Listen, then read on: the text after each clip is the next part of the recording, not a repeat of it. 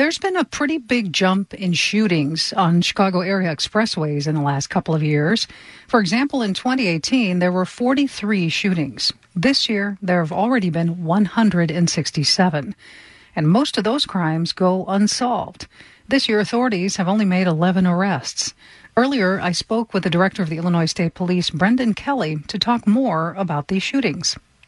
Well, it's a complicated set of cases when you look at the dynamics of an interstate shooting. We know that we had a little uptick in expressway shootings in the Chicagoland area back in 2016, and then it went back down, and we saw a gradual uptick in 2019. But in 2020 and now in 2021, we have seen a huge increase in reported shootings on the expressways.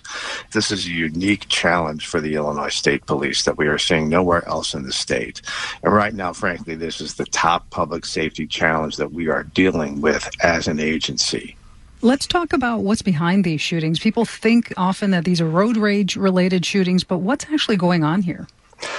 A very low number of the reported expressway shootings are actually road rage incidents. A good number of them are related to criminal activity that has occurred off the expressways as a result of some argument or some beef between parties, whether it's gang-related or whether it's related to drug activity or some other type of incident that led to a dispute between parties that they then bring to be resolved, if you will, using guns to the interstate. So many of the expressway shootings are rooted in activity that is not part of some kind of road rage or random incident where people just look at each other sideways and are having a bad day in traffic.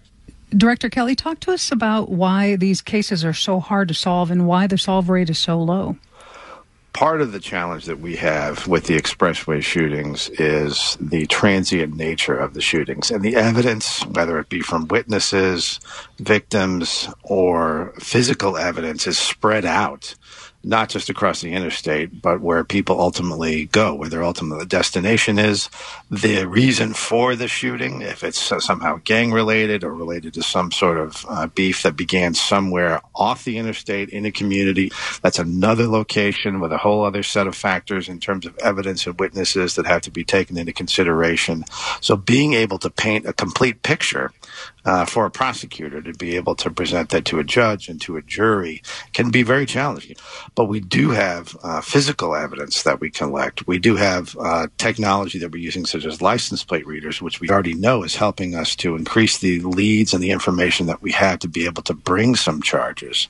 The other big challenge is that about 75% of victims and witnesses provide no information, or they provide, in some cases, false information or inaccurate information. That already sets the stage for a very difficult and challenging type of investigative process. But we are doing everything we can to reach out to the community. We need the help of the public as well.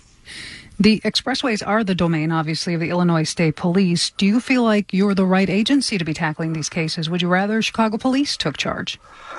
Well, I think it's clear that the Chicago Police, they have their hands full. And this is the jurisdictional authority and designation that's been given to the Illinois State Police going back several decades. Now we have many missions and many responsibilities across the state. And this is a unique phenomenon that is only occurring in that area of the state. But we are going to do what it takes to fulfill our responsibilities and be a part of the solution to the violence that's occurring in Chicago. This is our job. This is our mission, and we're going to do everything we possibly can to help secure the interstates in the Chicagoland area. That's Illinois State Police Director Brendan Kelly. Thanks so much for talking with us. You got it.